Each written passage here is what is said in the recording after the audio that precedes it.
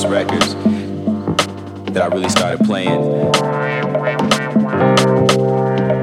the songs of the kid life. You know, that was it's a lot of jazz, a lot of soul.